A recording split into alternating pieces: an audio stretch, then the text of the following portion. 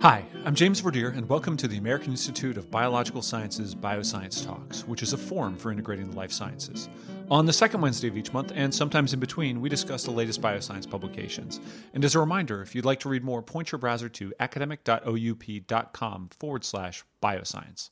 And I wanted to start off today with a quick announcement about the show itself. So this episode marks the first in what we're going to be calling our Impact Series.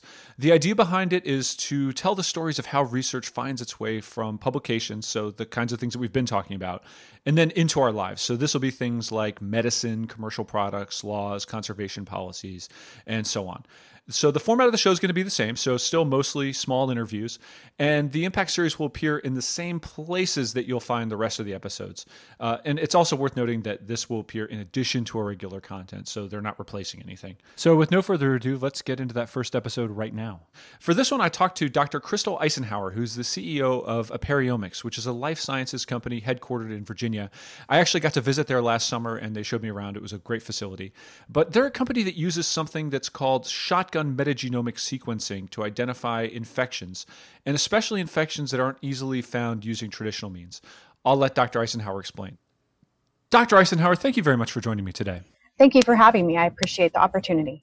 Okay, so just to get us started, I was hoping you could answer a question that I'm sure is high on the mind of everyone listening, and that is, what exactly is shotgun metagenomic next-generation sequencing? Sure. Shotgun metagenomic next-generation sequencing is a lot of words to describe the DNA sequencing process that we use. There are different varieties of DNA sequencing, and so we want to use the most robust, the most comprehensive sequencing, and so that's what shotgun metagenomic sequencing is. So what we do is we take the DNA out of a sample and we chop it into small bits, and we blast into the DNA in a somewhat random fashion. Think of it as shooting a shotgun, and how the shotgun pellets kind of splay out and go in a random fashion and sequence across multiple parts of the genome in a somewhat random fashion to give us broad coverage of the DNA, so that we have a more specific identification for what it is we're looking for. Does that make sense? It does, yeah. And what kinds of things are you looking for? We are looking for every known bacteria, virus, parasite, and fungus. So that equates to nearly 40,000 microorganisms at the moment. Okay, so what you're doing is you're taking a sample, say from a patient or something like that, and then looking for 40,000 different things within that sample. Correct. How long does that take? It sounds like it's sort of an enormously comprehensive effort. It is, and there's two components to what we're doing. There's a wet lab component, and then there's a data analytics component. So the wet lab component of this takes a number of days to complete. So we need to receive the sample, remove the DNA from the sample in a high quality fashion, do quality checks and controls along the way. We then need to prepare the DNA sample to be sequenced by the Illumina DNA sequencer. Then we need to actually put the sample onto the DNA sequencer, and that takes 2 to 3 days, depending on how many samples we have on the instrument at that time. So it's a multi-day process in the wet lab side. Once we get to the raw data, so the sequencer, the output of the DNA sequencer is a very large, very complex raw data file. It can be up to a terabyte of data for just one sample. That raw data file then goes into the data analytics process, which is the second part of what we do. That process takes about 1 hour to process the millions of fragments of DNA that are generated and create identities that are then reported to the healthcare provider. Okay, so at the risk of grossly oversimplifying, which is something I tend to do, the way that this would work would be I would, through my physician, send you a blood sample, say, and you would search through it and then tell me, kind of what was growing in my blood that shouldn't be there, perhaps. Well, what was not necessarily growing in your blood, but what's present in the blood sample that we received. Yes. And then is that then used to diagnose illnesses and things like that? It can be. So a number of healthcare providers that we work with use that information to advise them on a diagnostic process. So, for example, if you have Mycobacterium tuberculosis in the blood sample, that's a very clear case where Mycobacterium tuberculosis does not belong in a human body at any level at any spot. So that would be something that if the patient presents symptoms consistent with the finding, those would be information points that could be used to create a diagnosis. Okay, and how does that method of getting to a diagnosis or learning something about what is present in the blood or any other sample, how does that differ from traditional methods? What's the newness of this approach, and how does it tend to sort of upend traditional practice? Sure. So traditional testing comes in a few different flavors. The first is a microscope. So looking through a microscope at high magnification to identify a microorganism based on how it appears to the eye. Obviously, that is not going to be as specific as looking at the DNA, because there are bacteria that have very similar shapes and very similar sizes. The next type of diagnostic tool that's been used in the past is culture. So collecting a sample from a patient and putting that onto a culture dish of some sort. There are dozens of different kinds of media that can be used to culture patient samples, but the reality is somewhere around 90% of microorganisms cannot grow in culture at all. So we've gone from microscopy, which is very limited based on what you can visually see, to culture, which is better. But again, we can only see what can grow in the culture dish, which is a fraction of what is actually possible. And then some of the newer technologies include looking for antigens or proteins that coat the surface of the microorganisms, and using antibody-based technologies to identify those antigens, identify the presence of antigens or the surface proteins in a particular patient sample. So again, we're stepping closer and closer to a more sensitive and a more specific answer. But when you're working with proteins, there's a lot of complicated folding and shapes that the proteins can find themselves into, and so it's certainly better than culture and it's better than microscopy, but we still have a long way to go to get a sensitive and a specific answer. Some of the newer technologies include things like PCR. PCR looks at the DNA, specifically a very short fragment of DNA, usually a few hundred base pairs long, and the test is designed so that it will create hundreds of thousands of copies of that one tiny fragment of DNA, and then you look for that DNA fragment to determine if something is present or not. And so those assays are very sensitive and very specific. The challenge is you can only identify what you're looking for. So you have to know what you're looking for, and you have to design the test to be able to find that one specific thing that you're looking for. Kind of advancing forward a little bit further into the sequencing world, one of the older sequencing technologies is called 16S sequencing, where it's kind of a combination of PCR and sequencing, where you're looking at the 16S gene of DNA, which is a few hundred base pairs long, and you're sequencing that at in terms of millions of copies of the gene, and then differentiating the bacteria using that one gene. And again, we're advancing forward, and that's going to do a much better job than PCR, because then you don't necessarily have to know what you're looking for. However, the limitation is you can't identify fungi, viruses, or parasites because they don't have 16S genes. And the resolution you get is not perfect. So it's very difficult to get a very specific answer down to the species or strain level for a bacteria using 16S sequencing. So then we're stepping into metagenomic sequencing or shotgun metagenomic sequencing, which is what we do. And we're looking at a broad spectrum of the DNA. And what that allows us to do is to get a much more sensitive answer and a much more specific answer. And we don't have to know what we're looking for. And we aren't limited to only bacteria. Okay, now in your findings, when you run the sample, do the wet lab portion, do the analytic portion, I'm assuming that the results for pretty much anybody and pretty much any tissue sample is going to be that there's a lot of stuff there. How do you know and how do you identify if there's a problem, and what it is? What kinds of things are you looking for in addition to the presence of something, in a sample? Yes, and certainly the human body is comprised of 6 pounds of microorganisms. So in virtually every sample, in virtually any part of the human body, there will be some level of bacteria. In something like a blood sample, we expect there to be very little microorganisms circulating in the blood of somebody who is healthy, or even somebody who's not gravely ill with sepsis. These would be, very small amounts of bacteria, but we do see some bacteria even in people who are completely healthy.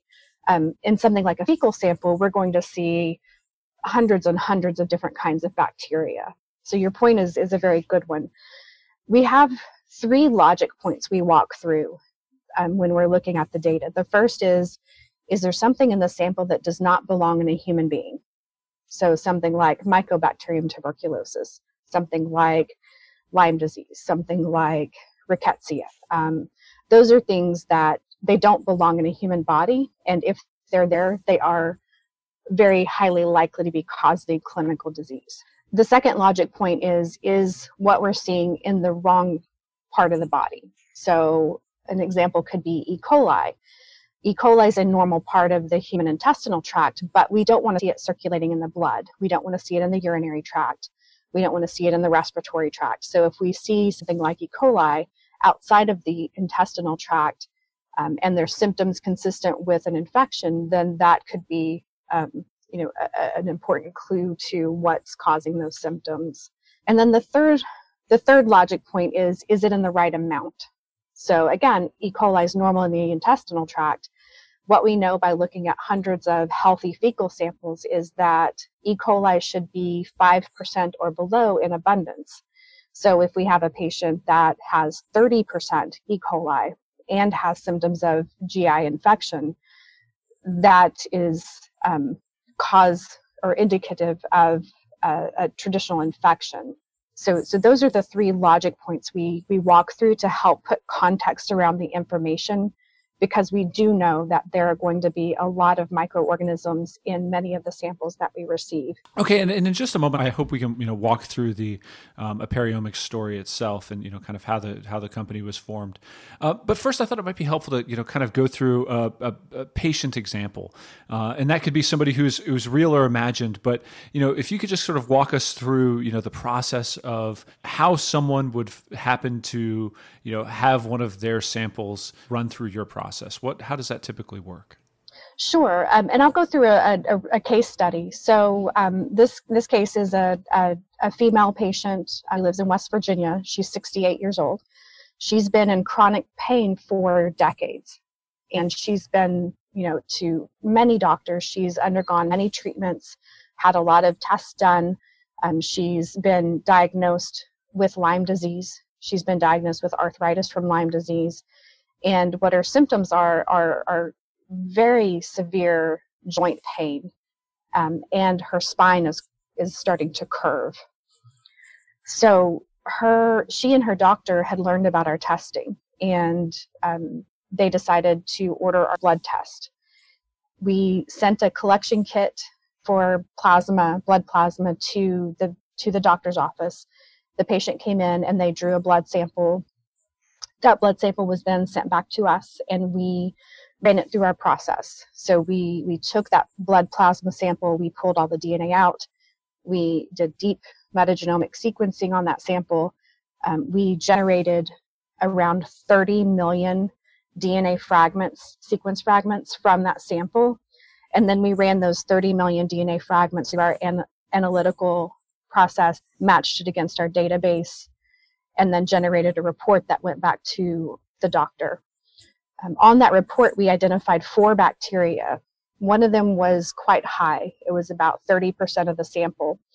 And that bacteria was Mycobacterium tuberculosis. So what we then did was we had a consultation with the doctor, so that they could understand how we arrived at that answer. And we had a lot of discussions about quality and additional checks, and to make sure that the information we were reporting out was correct. He ordered confirmatory testing, which was positive, both by chest x-ray and by another diagnostic test. And then, so he made the diagnosis that she had extrapulmonary tuberculosis, and she's now in her final month of treatment. Oh my goodness! So is this a case in which she didn't present as being sort of what one would expect as being traditionally tubercular? She wasn't. Correct. Her primary complaint wasn't coughing and blood in the sputum. It was right. This other stuff. Right. And so what we think happened was that she had an exposure to tuberculosis at some point earlier in her life, and her body was able to fight the infection, and it became more of a latent tuberculosis than an active pulmonary tuberculosis where it's the traditional coughing up of blood. Tuberculosis is widely known to move outside of the lungs. And so extrapulmonary tuberculosis infection is something that we used to see a lot of, because we used to have a lot more people living with tuberculosis for many, many years. And so there's actually a condition called TB spine, where the spine curves. So those were some of the initial flags that we discussed with her healthcare provider, that this was not presenting as typical pulmonary tuberculosis, but it was presenting as extrapulmonary tuberculosis.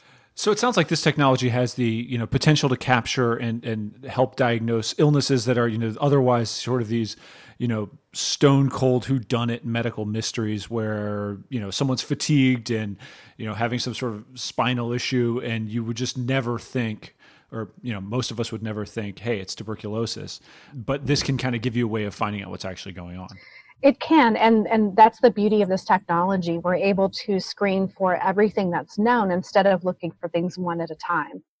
Because she had spent, decades looking for things one at a time, and there, she just never had any progress. She never had any improvement of the symptoms, despite going through numerous treatments.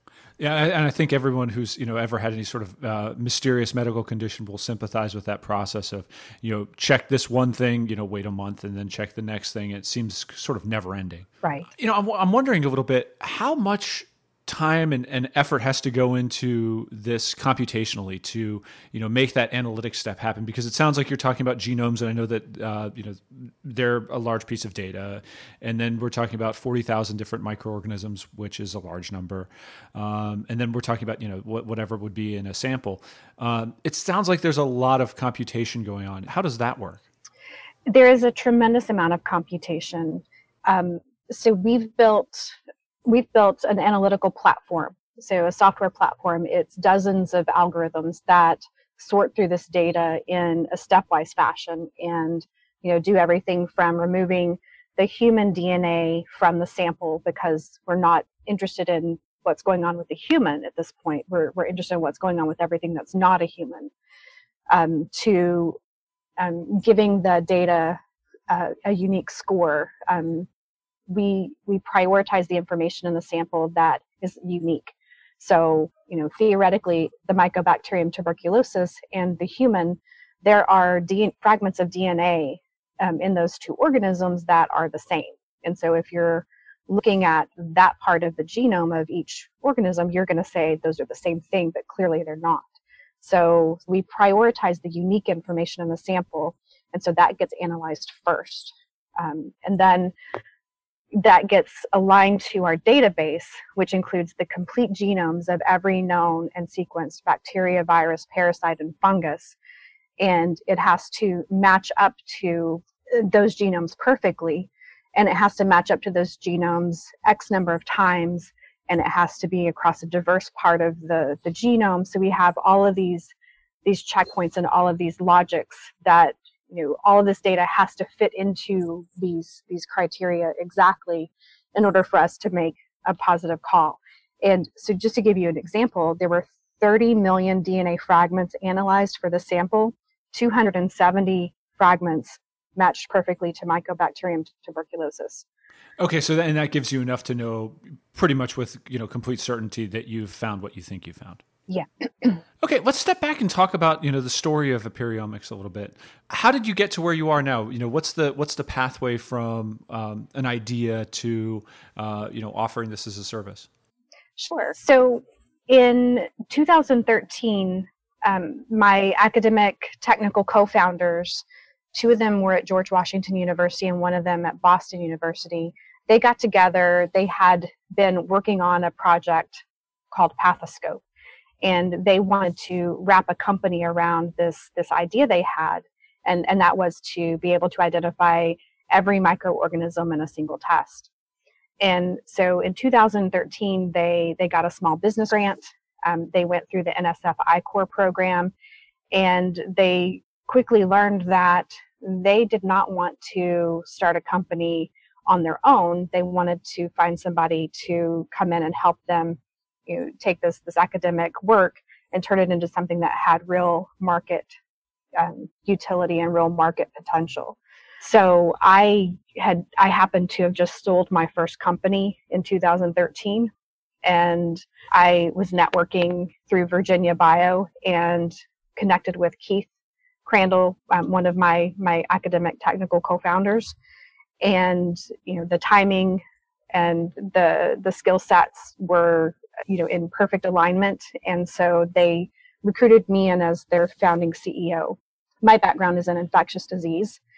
Their background is computational biology, bioinformatics, and statistics. So it was really a nice mix of skill sets to come in. And so, my job was to come in and take this academic idea and turn it into something that, initially when they first envisioned the company, they were thinking of it more in terms of veterinary applications or food testing or non-human applications, because they weren't sure about the regulatory pathway that it would need to take for human testing.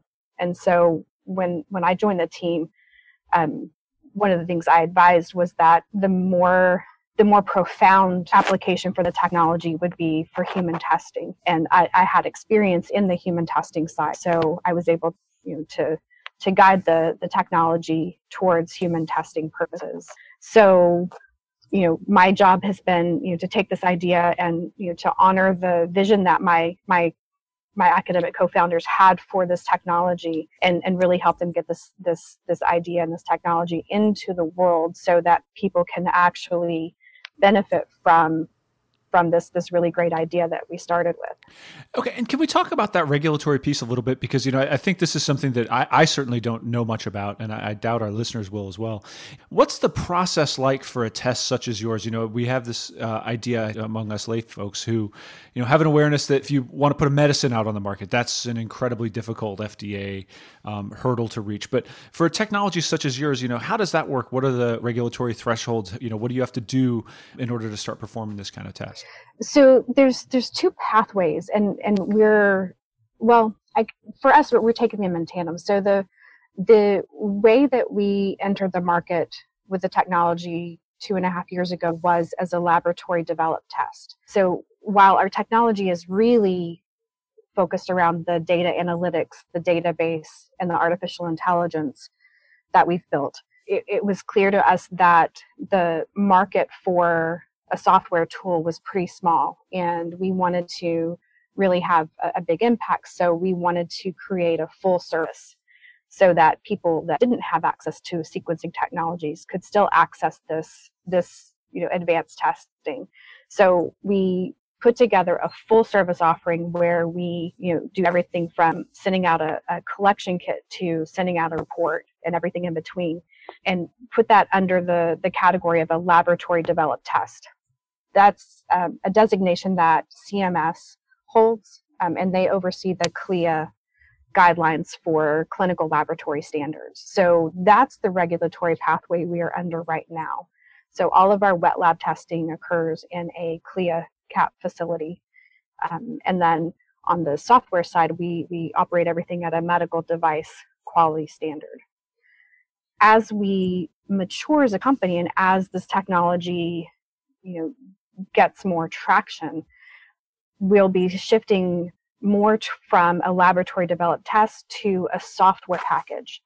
And as we do that, FDA will be required to approve the actual software before we deliver the software as a service. So we're kind of in this tandem process right now where we started with CMS and CLIA, and then over the next year, we're going to start working on the FDA 510K process to get the software package approved through FDA so that can be delivered independently of the complete service.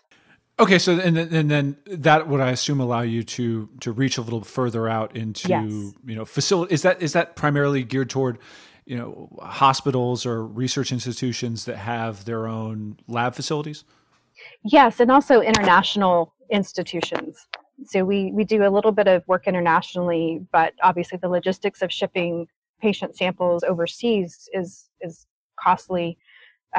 Not always easy to do, not always possible even in some countries. So being able to deliver the software as a service gives us a much greater market size.